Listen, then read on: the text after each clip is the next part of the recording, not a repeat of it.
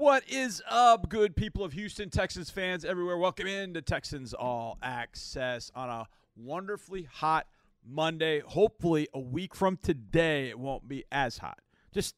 Wait, what's the forecast? It's just hot. Like if you're double meteorologist, digits? yeah, it's Houston.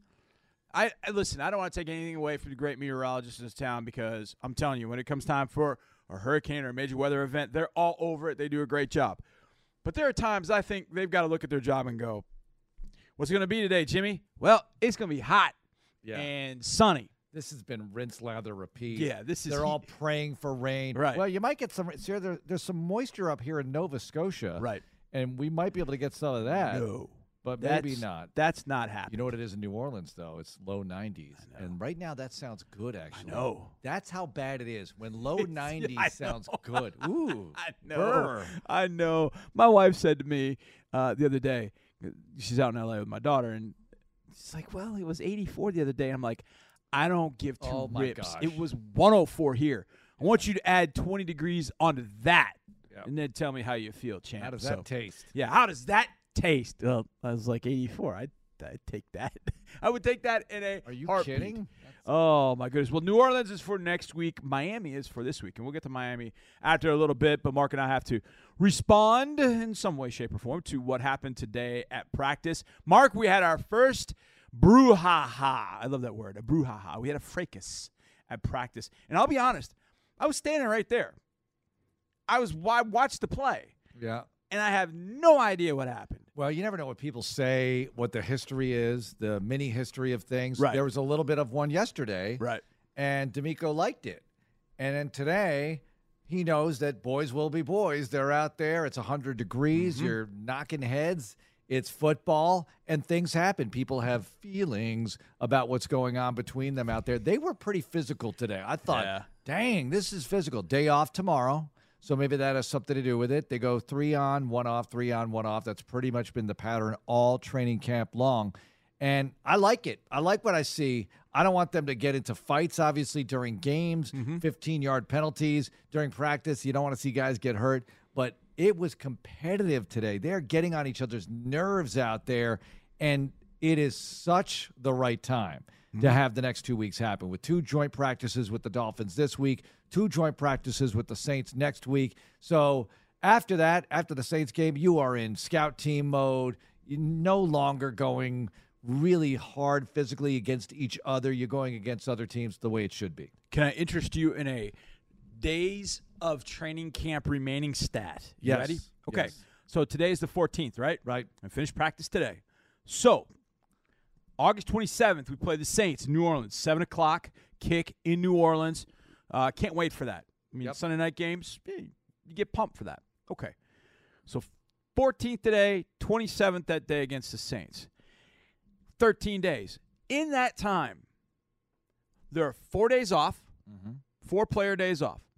There are 2 days of just walkthroughs before the preseason games. Right. There are 4 joint practice days with the Dolphins and the Saints. There are 2 games against the Dolphins and the Saints. Now, if you do the math on that, that's 12. 4-2-4-2. That's 12. That means there's only 1 practice remaining of just the Texans. Wow.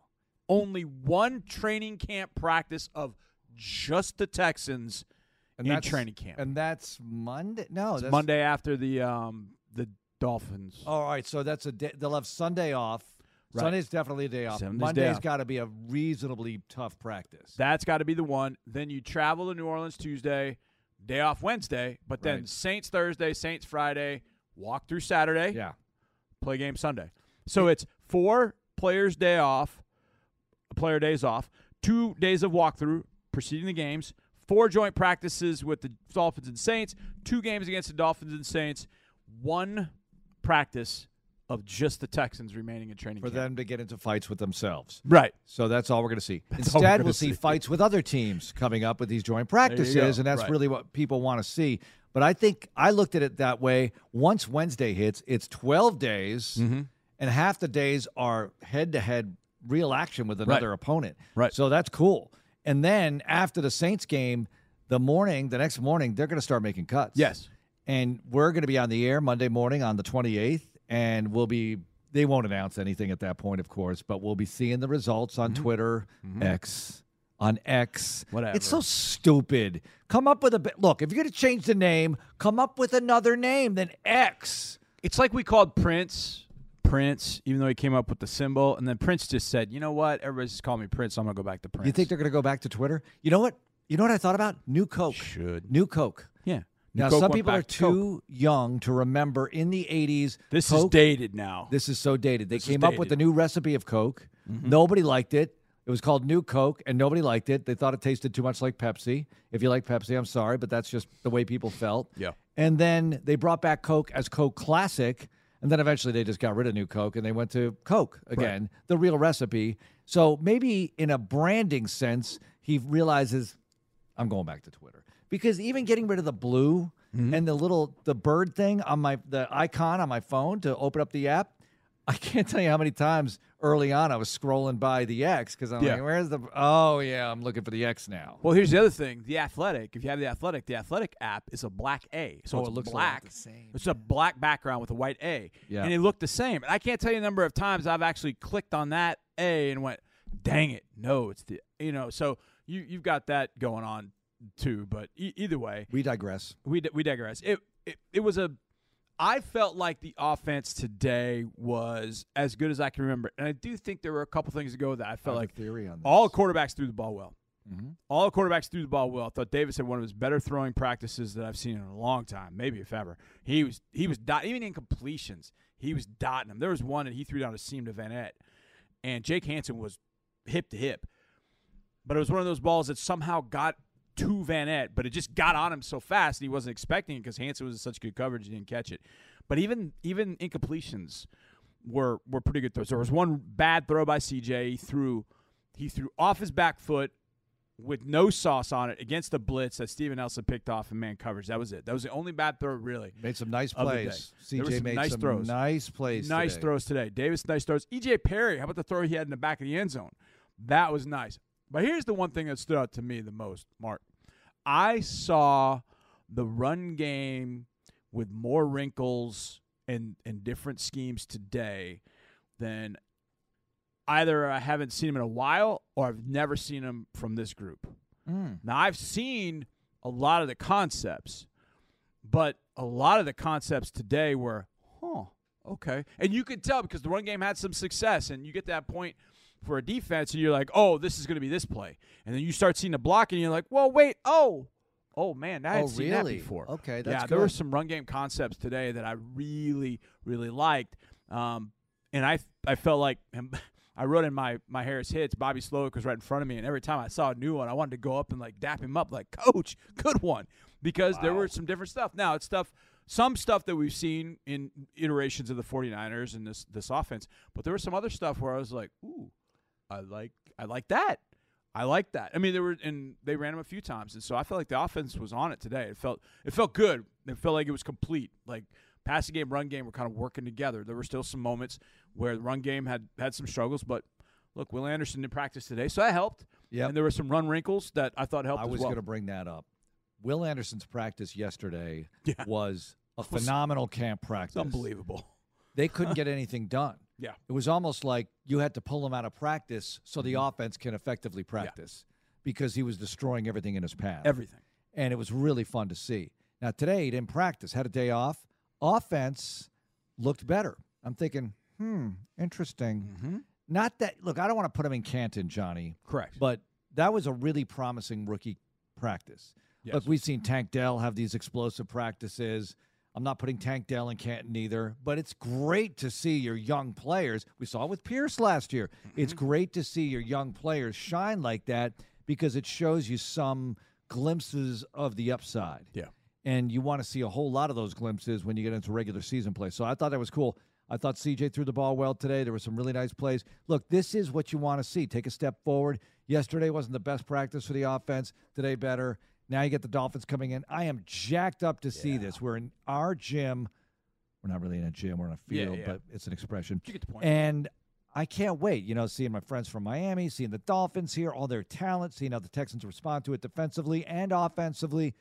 Outstanding test for this team. Then next week, the Saints, they look pretty good. Derek Carr threw a TD pass. I think the Saints are sneaky hot in that NFC, which is wide open. Yeah, Derek Carr, look, I thought pretty good. Jameis looked good. All the Saints look pretty good. One interesting aspect I think about the Dolphins versus the Texans, when you go look at depth charts and you look at rookies, like, our lads is a good depth chart to look at. And so they've got the rookies labeled in green. Yeah. They color code things. There's not a rookie starting on that team. That's a veteran roster, veteran roster. And even the one, they have two of them. One of them just got hurt, Cam Smith. And we may not say Jalen Waddle because he's been banged up, which would stink because he's coming back to Houston. And I think the secondary needs to see some guys with some serious jets. They will see Tyreek Hill, but they may not see Jalen Waddle just due to some of the injuries he's dealing with. But that's okay. But a guy we're going to see plenty of Saturday is our good friend who is on our preseason broadcast. He's going to be joining us for a lot of things on Texans Radio, Texans OGs. He joined us for Texans Monday. His name is ND Kalu, if you don't know, and he was a little mad at me because I actually erroneously referred to him as a guest. I'm a little hurt. John called me a guest. I thought I was part of the family now. I thought I was your play cousin. What do you mean guest, John? No, I should have said our brother's joining us. That's what I should have said. there you go. It's our brother ND Kalu. That's the way we're going to put it. You're right. You are in the family for sure, ND. And we won't make you share a room with John McClain. You get your own room when we get our beach house for vacation. I love it. Oh, are we doing this? I didn't know this. That would be fun. Beach house. That would be a fun next beach house vacation. Next summer, we're on. Okay, Andre McClain and Aaron Wilson in one room. ND gets his own room. McClain and Aaron Wilson roommates. All right, ND. Great job the other night on the preseason premiere, Texans at New England. That was great. I know you've done TV games before. You've done some Texans radio before in the preseason. How did you feel it went? How did it feel being in the booth with Kevin Kugler and being part of that experience? Just the whole team was awesome, and y'all made it so easy leading up to the game with the practice runs that we have. Listening to John and what he says about the players, I do steal some of his nuggets out there, but I always make sure, to give him his props. But, it was fun, and I really appreciated just the opportunity. And Kevin Kugler, I mean, you talk about one of the best play-by-play guys for television. We all know who's the best for radio when it comes to play-by-play, but for television, Kevin Kugler is one of the best out there. So it just made it so easy. It was fun. It's like riding a bike. I was a little bit nervous because, like you mentioned, I can't even remember the last game I called. It was a college game probably 4 or 5 years ago. But once you get started, you're just talking about the greatest sport in the world, so it becomes easy. Andy, as you're going through the game, I would imagine, like you said, going through nerves and just kind of working through, teaming up with Kevin, et cetera. As you got through the second half, did you kind of start getting in a groove? And also, were you able to kind of make mental notes of, I like what this guy looks like, I like what this guy looks like? Or did it take you kind of going back and watching the game later to have that feeling and those thoughts? You know what? No, as the game goes on, you're like, I really like what I'm seeing from the defense. And one thing about, you asked the question, do you like certain players and do you notice it during the game? On the offensive side, there were players like Mike Boone. I was like, I like what he brings to the team. Yep. Obviously, Case Keenum. I feel stupid that I was surprised at how good he looked because it's Case Keenum, but he looked very efficient. He looked like a leader out there. But with the defense, John, it was like I like this unit. I found myself saying, man, I like all four of the front rushers. I like the way they're pursuing to the ball. So that was pretty cool when I was evaluating the defense, talking about the defense. It wasn't just one guy. It was what I liked as a unit. And you played a long time in the league. What's it like to play in a preseason game, especially in the second half for a veteran where you know that you have to show out? You're playing football, but it's a preseason context as well. How do you approach that? How is that? Different players approach it differently. So you have some guys, even in the second half, if they're playing, they've already made the team, so they're just working on certain moves. Then you have guys, and I've been through all of the experiences, then you have guys where they're trying to make the team. Like I mentioned to Kevin Kugler in the second half, I said for many of these guys out here, this game means more than a regular season game for the players playing in a regular season game. And what I mean by that, they're trying to live out their dream. So, a lot of people are thinking, oh, this doesn't matter. It's a preseason game. But for those guys on the field, especially the ones who have to play in the second half, this is their Super Bowl. This is them trying to open eyes, not just for the Houston Texans, for the entire league. So there's some intense plays going. But then you have other guys, because it's a numbers game, it's like, I'm going to make the team, so let me just work on my rip. Let me work on flipping my hips on certain plays. So it just depends who's playing and who you're talking about. But there are some guys where they're doing any and everything they can to make the team. And then there are other guys who are just trying to, like Jacob Martin, and I'm not saying he's made the team, so don't say that I put that out there. But when he's playing, I feel like he's a guy that's just working on something that he wants to improve on. But a guy like Kurt Hinish, even with the nice season that he had last year, this is a guy that's trying to prove that he should be on the roster. So there's going to be different approaches to the game.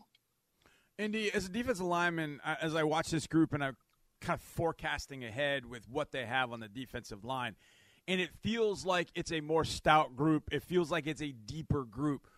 But when D'Amico was in San Francisco, you would see four guys come out. It'd be Bosa, Armstead, and whoever else they had up front. And then sometime in the first quarter, he'd bring in another wave of guys.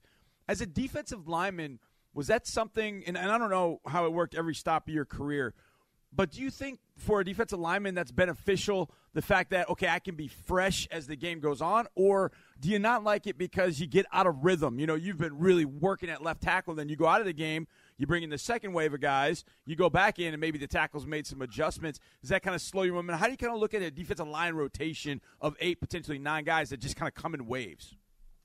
It's huge if your defensive line coach and your defensive coordinator trust the guys to rotate themselves. When I was in Philadelphia during the run where we were winning the division and losing in the conference championships, but we had a lot of success on defense, we got to the point where these were the 8 defensive linemen, and you had your stars. You had your Hugh Douglases. You had your Corey Simons. Those were the starters, but our coaches trusted us enough where at that time I was backing up Hugh Douglas. It was like, hey, Kalu, when Hugh's tired, tap him out, go give him a break, then he's going to come back in. So you didn't give yourself a chance to get out of a groove because the stars, the Will Andersons, the Malik Collins, if Roy Lopez or Hassan Ridgeway is trying to come in for him, they're going to be like, no, I'm good. But then when they're tired, they rush them in. So if they give them the ability to trade themselves in and out, to rotate themselves in and out, I don't think it's going to mess with the groove that they get in. Andy Kalu with us. Andy, we didn't see much of Will Anderson the other night, but we saw certainly some. And then at practice yesterday, he's wrecking everybody. And people ask me, who haven't seen much, what kind of player is he? How do you describe him? He's a pass rusher, yes. He's a great edge player, yes. I guess all of the above. How would you describe him? What are you seeing so far? What do you think the upside is for him as we go further in his career? Because I always point out Mario only had 4 sacks his rookie year. Everybody just hit the brakes a little bit. The expectations seem sky high, and JJ had 5 sacks his rookie year. What are you seeing out of Anderson so far? Violent hands, and I love it. You know what's funny? The most impressive thing that I saw out of Will Anderson was during pregame. So for those that don't know, during pregame, the defensive line, they'll butt heads with the offensive linemen, and they'll kind of just knock the dust off, and it'll give them a chance just to hit each other and get used to the contact. But you typically take care of each other during that drill, and John's right there, so he sees it up close.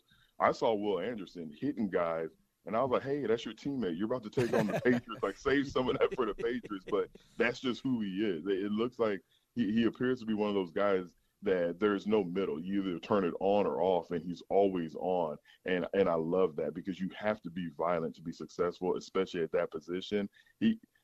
As far as sacks, 4, 5, 6, 7 sacks, I don't know how many sacks he's going to have, but he's going to be very disruptive if he stays healthy. Yeah, yesterday, holy smokes, he was on one. The offense couldn't block him yesterday. It was just exactly that. And there was one play in practice where he literally dove at Dameon Pierce on a run play. I'm like, what is he doing? This guy's a nut. On the other side of the ball, and Indy, obviously you played in the most important spot. You played in the trenches where you got to win in the trenches. There's no doubt about that. And so you never really had to face anybody with speed like Tank Dell. But how do you think defenses now, and I would say now, but when Tank Dell gets in a rhythm for this team, and what we saw the other night, boy, he really got in one and worked himself into the lather. And I think there were 2 passes from Davis Mills that actually could have put him even more so. But how much pressure do you think Tank Dell puts on a defense, and how do you think that changes things on that defensive side of the ball? A whole lot of pressure. The toughest thing to defend is not size, it's not strength, it's not even a great route that you run. Those are all very important, but the toughest thing to defend is speed. And Tank Dell has speed and quickness, and he's game time fast. You know, you have guys that you've scouted and you hear, oh, he runs a 4.2, he runs a 4.3, or he even runs a 4.4, but it's like, well, I don't see it when the pads are on. With Tank Dell, I don't know what his 40 time is, but he appears to be faster than whatever he ran at the combine, and he's consistently fast and quick, and that's what gives defensive coordinators headaches because you just don't know who to use to match him up. A safety's not going to be fast enough. Do you bring in an extra cornerback? It's one of those guys that, as a youngster, third-round pick, undersized guys, you might think it's crazy to think that defensive coordinators are going to have special packages to defend him, but with that speed, that's absolutely what they're going to have to do. ND, let's talk about CJ here. We didn't see much the other night, a handful of reps. So I asked D'Amico Ryans this. I'll ask you this. How does he get better, and how do you get him reps but not expose him too much to injury possibilities? Because he needs to play, clearly. He needs the experience, but you don't want to risk anything. How do you balance all that out as we move through these next couple of weeks? You control what you control. You can't control injury. As tough, and I know I'm in the minority on this, so I'm not going to sit up here and even say that I'm right. But in my opinion, especially with the young guy that's supposed to be the face of your franchise, this is the time you just put him out there and you tell those guys up front. You tell George Font, you tell Michael Theater, you tell Jimmy Morrissey, like, hey, we understand you aren't the starters right now, but you better act like it when you're protecting C.J. Stroud because you can't have too many reps where as soon as he gets the ball, the pocket's collapsing and he's getting sacked. But with C.J. Stroud and any player, in my opinion, Mark, especially young players, you can't be afraid of injury. Football is a violent sport. How many times do we read throughout the week, this player got hurt at practice, this player got hurt during drills? But when you don't see it in preseason games, it doesn't resonate. And I feel like the NFL as a whole, they're afraid to get guys hurt during preseason games, but they're not afraid to get them hurt at practice, which just doesn't make sense to me. But it's because they don't want all the court of public opinion saying, oh, you could have done this better, you could have kept him out here or there. But my long answer to your quick, easy question, you can't be afraid of injury. You just have to put guys out there and let them play. This is a violent sport. And it would be ridiculous to blame a coach, a trainer, a general manager if a player gets injured during preseason. It would just be ridiculous. It's a violent sport. Indeed, joint practices coming up this week against the Miami Dolphins.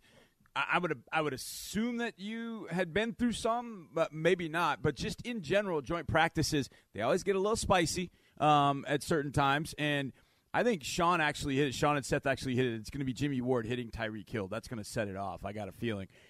Christian Harris almost set one off with Devin Singletary. But what's been your experience with joint practices, ND? And do you enjoy them? Is it fun for the players to see a different colored jersey? Or is it just another kind of necessary evil to get through training camp? Love joint practices. Loved them as a player because every day was – do y'all remember that movie, and I'm showing my age, Groundhog Day? Yeah. Sure. Mm-hmm. Okay. So when you wake up and it's just the exact same thing every day, that's what training camp was like back when I played, and I'm sure it's like that now. And then you add in just the pain of how your body feels every single morning. But it got to the point where it was a little bit boring. It was a little bit boring because you're facing the same guy. So to be able to have those competitions against someone wearing a different jersey, to be able to show off. And let's be real, a lot of these players, they like to show off in front of other people. So to be able to show off in front of another coaching staff, in front of other players, it really gets you hyped. It really gets you excited. So I personally loved them. I would say 95% of the guys love the joint practices. And, yeah, there's going to be a situation where a fight occurs. I have the over-under. If someone asks, I put it at 2.5. I'm going to say it's going to be right under because I think it'll be right at two fights. I don't know what's going to spark it. I will venture off and say it's going to be guys that are buried on the depth chart who are trying to get noticed. I don't know if it's going to be the big-time players, the big-name players. Can't wait for joint practices Wednesday and Thursday. ND, you got so much Twitter love, or is it X? If you say X love, that sounds really bad. That sounds bad. Twitter love Yes. after your broadcast debut with the Texans preseason crew on Thursday night. I've never seen anything like it in broadcasting, I think. It was overwhelmingly wonderful. I think you can run for office right now, by the way. But I'm going to your Twitter account. It's at ND Kalu. Simple enough. I mean, you got the handle all right, and you haven't tweeted since January. Are you going to get back on Twitter? I'm definitely going to get back on Twitter or X. You know what? I wouldn't mind some of that X love. Some of my X is bad. I hope not bad meaning bad, but bad meaning good. So that would be sweet also. Sorry, honey, if the wife's listening. But no, I'm definitely going to get back on and be active. I like Twitter. I like interacting with folks, but when I walked away from the radio show, I figured nobody cares about what you have to say now. So now that I'm back in the mix and get a chance to talk about football on a weekly, daily basis, I'm definitely going to get back on. But I appreciate that. I haven't had a chance to look yet, but no, that when you told me that made me feel good. All my ex-girlfriends live in Houston, so I'm always careful about that. I'm always careful. That's right. You can't be any more careful than I am. All right, we get back. Let's talk to our friend Andre Ware. We had a blast talking to Dre. And then saw him out at practice. Let's hit that next on Texans All Access. All right, let's go. Monday edition of Texans All Access keeps coming at you. John Harris, your host. Now it's time to get the three radio dudes together. Mark Vandermeer, myself, and Andre Ware. Boy, we had a lot to talk about with Dre. Here we go.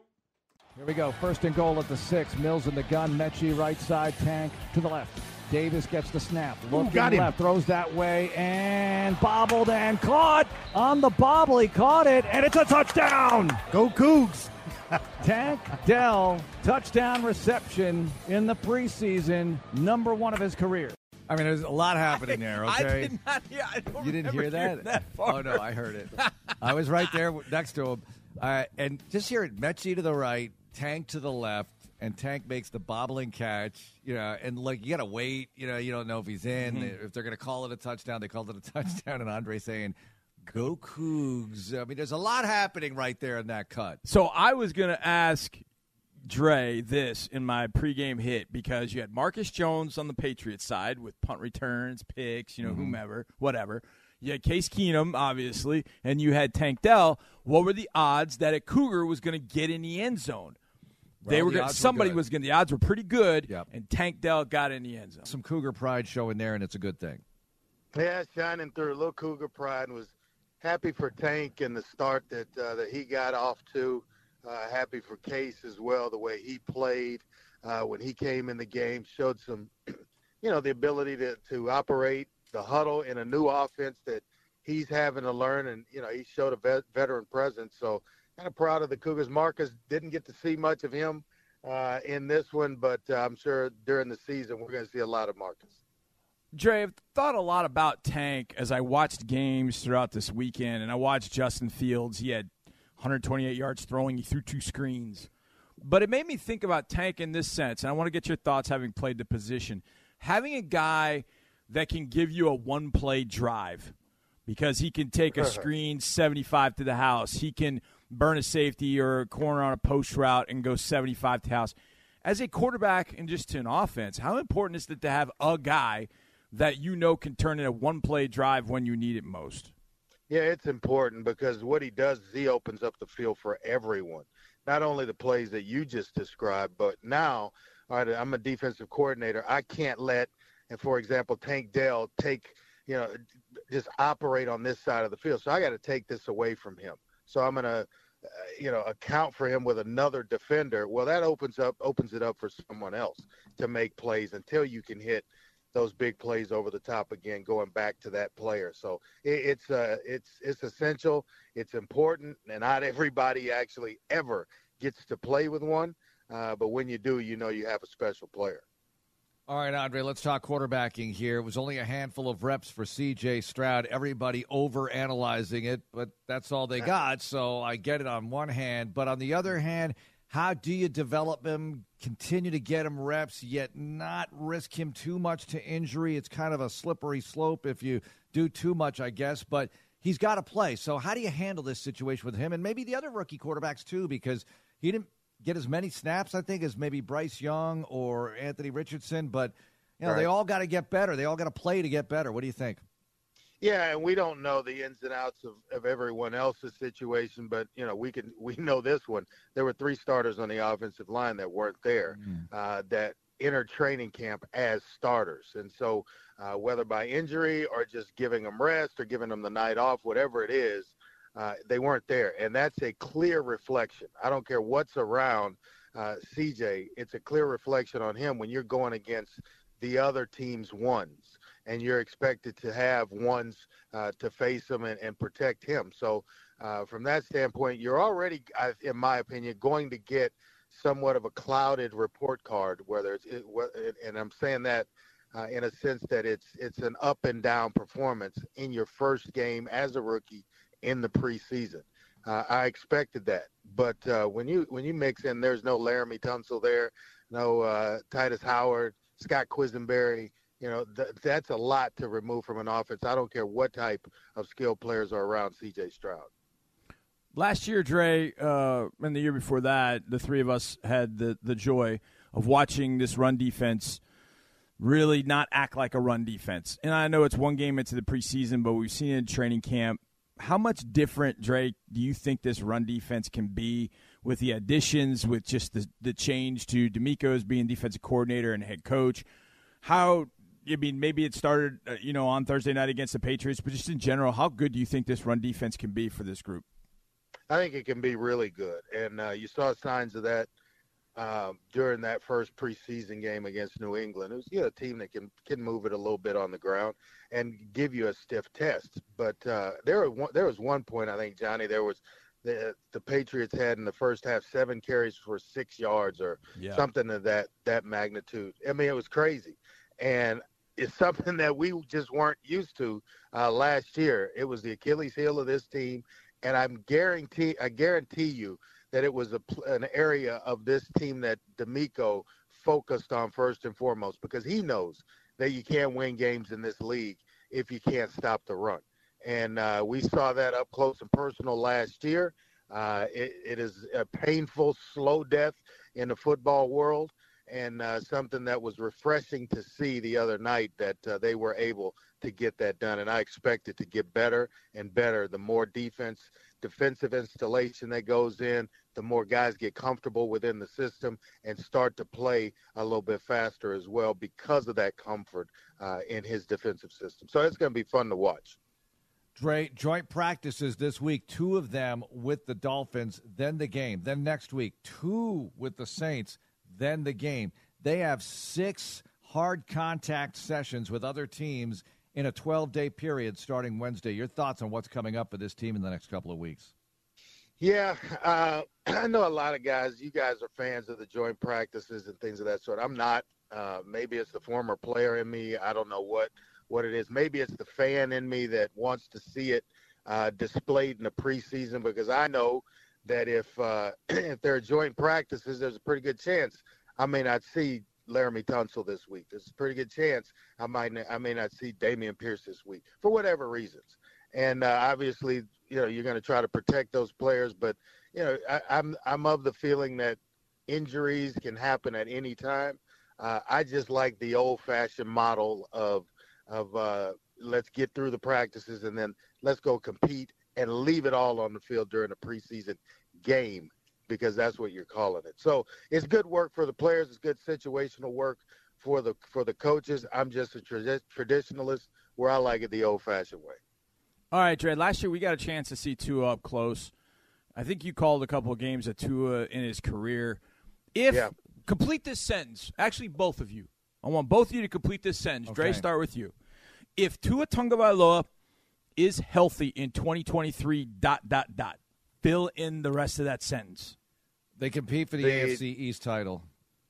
That's all I got. You told me I was first, and he jumps in there. I'm sorry. I jumped in. I stole your thunder. I think they are not only what Mark just described, but I think they're legit Super Bowl contender. If he stays healthy and they have health around him, the Dolphins are scary, and they are scary on both sides of the ball. But they're already off to a bad start from that standpoint, from an injury standpoint, with Ramsey on the shelf right now. They are loaded everywhere. And, I mean, it's not just 1 and 2 deep. It's 1 and 1A at a lot of positions, which is what you try to build to on a football team. Yeah, it's going to be fun to watch that AFC East unfold, and Aaron Rodgers just with so the New much York Jets. speed on that team, on the Dolphins team. If they had a legit running back, and I mean legit, it's over. Devon A-Chain, baby. Oh, yeah. Devon A-Chain. I watched a little bit of that game against the Falcons, and A-Chain caught a couple passes in the flats. Holy smokes. I mean, that guy's a legit 4'2", 40 guy. I mean, he's a 10-200 guy. I just don't know if A-Chain's an every down, if he's an every down guy where he can take the pound, down in and down out. Okay. All right, for both of you then. The Dolphins then sign Dalvin Cook in that offense. No. How does that change the calculus? Forget about it. Forget it. And I'm shocked that they haven't. He's a Florida guy, and so I'm shocked that they hadn't been able to sway him to take a little bit less money to come, with an opportunity to go compete for the playoffs and the Super Bowl, and you're the missing piece. Whatever the marketing ploy is or whatever the sales pitch is that they want to sell him on, if he goes there and they stay healthy with Tua, that's a scary scene in the AFC. Dre, barring injury, let's say Ryan Tannehill does not get hurt. Does Will Levis or Malik Willis end up playing in Nashville this year? Or does Tannehill hang on to the gig? Not this year. They feel like they've got one more year with this group, with Tannehill, to give it at least one more run. Now, Levis may get some time here. He'll get a bunch in the preseason. But if Tannehill doesn't get injured, they're pushing all their chips to the middle of the table, and they're going to roll the dice and every other analogy you want to use. But if it doesn't happen this year for Tennessee in a legit run, then Tannehill's out, and they move on to one of these two younger quarterbacks. What did you think of the Titans rotating quarterbacks so they'd get a series each? They'd keep rotating back and forth. You know how I feel about that, man. I can't stand it. I can't stand that crap. I was about throwing up in my mouth trying to watch that game, man. That's just horrible. That's not football. It's horrible. It is horrible. And, because you never get a rhythm that way. You never get a rhythm that way. And, it's every other series that you're going, give me a series. Let me run, let me go. Let me play it like a game, a couple of series in a row, and then let the other guy go, and he can have all he wants. But I'm trying to show you all you need to see within the series that I'm getting. I can't stand every other series. It may as well be every other play like Spurrier used to do at Florida with Jesse Palmer and a couple of guys down there. That was horrible in and of itself. Wait, he did it with Rex and Brock Berlin, right? No, he did it with Noah Brindise and Doug Johnson in 1997 against Florida State. Each and every play, and then beat Florida State with it. He did it again with Palmer because I remember Jesse telling the story. Yeah. And so, that's horrible. Horrible. You know what? That was thing. Spurrier played the position, he would hate it too. That was the talk radio equivalent of home run derby pitch, where I just lobbed it in there over the plate. I knew Trey was going to drill that one. So there we go with the rotating quarterbacks. All right, I'll ask this one for both of you as well. And Mark and I just talked about this. So Dre, I want you to hit on this. What's the toughest position cut right now with the Texans? And I know, Dre, we talked about, injuries can solve some things, which we don't want to, but it can. Obviously we've already lost Scott Quesenberry, so that moved Juice into that starting spot. But as you start going through this roster, I think for the first time in a while, I'm looking at it going, I think there are some really difficult cuts on this team, and I think there are going to be some guys getting cut that will get picked up by teams elsewhere. What position, Dre, do you think has the toughest cut right now, all things considered? Oh, man, that's a great question. And as you're asking it, I'm scanning the depth chart, trying to figure it out. I think maybe running back, because there's some explosive young players there. I also think defensive line, believe it or not, is going to be a tough cut because there's some really, really good young inside players that are, having a struggle and learn a new defense. as well as trying to earn a roster spot to stick around. And then maybe linebacker as well. There's a lot of good competition going on at that spot, those spots as well. So those are the three areas I would focus on right now. That's assuming that you have everything else shored up and the players that you want at other positions, because that could easily happen where another player's cut in Detroit, and for instance, and then all of a sudden you find him on the Texans roster leading into to opening day. So I think a lot of unfinished business and a long way to go. But I really, really like the competition that's going on at running back. You want to check out the rest of that conversation with Dre, go to our Houston, Texas podcast page, and you can get it all right there. Man, some great stuff with ND Kalu earlier and our man Andre, where we get back. Well, a former Cowboy is now a Patriot. How will that go? We'll talk about that next on Texans All Access. We got one final segment of this edition of Texans All Access. Glad you've been with me, John Harris, football analyst, sideline reporter for your Houston Texans. And as we go around the NFL, the biggest story, I guess, is coming out of New England, where the New England Patriots have a new running back, and his name is Ezekiel Elliott. A one-year deal to join the Patriots. Looks like the money is not overly expensive for the Patriots.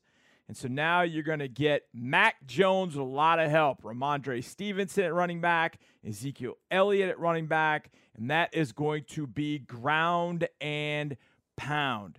Now, I don't know who's going to catch the football for them, but if that team wants to just hammer teams into submission and let Mac Jones throw it 15 times a game, that might actually be the way they want to do it. They have a defense, I think, that's going to be pretty salty. You know, we saw a couple of guys, but not a ton. You throw Keon White into the mix with Josh Uche, the guys they have up front, Devon Godshaw, Lawrence Guy. That's probably going to be a ground and pound type of team, and that's probably how they're going to do it in the AFC East and make those teams like it, I guess. Now, they don't get much out of Mac. Well, maybe won't matter who's at running back. But right now it does. Ramondre Stevenson will get the bulk of the carries. But bearing the lead, as I just did for the last minute, is Ezekiel Elliott going to the New England Patriots. 1 year, about $3 million. I guess there's some incentives in there as well. But Ezekiel Elliott and Ramondre Stevenson are going to be that 1-2 punch up in New England for Mac Jones, Bill O'Brien, and that Patriots offense. I remember hearing Belichick talk about this a while back, or somebody talking about it as it referred to Belichick, and saying that one of the things that Belichick loved to do was find inefficiencies in the way that teams are doing things. Like, all right, teams are, playing a bunch of light defense linemen, we'll run the ball. Oh, they're playing a bunch of heavy guys? Okay, we're going to throw it. They always kind of zig when you zag, and maybe this is them zigging when everybody else is zagging. All the throwing games around the league, all the passing that's going on, maybe they just go back to old school ground and pound. Well, we'll see if it works, but Ezekiel Elliott is a New England Patriot, and that is the end of the show. Appreciate you guys for being here. Appreciate ND and Andre for joining me and Mark. Appreciate all you guys for listening. We'll see you next time, and as always, go Texans.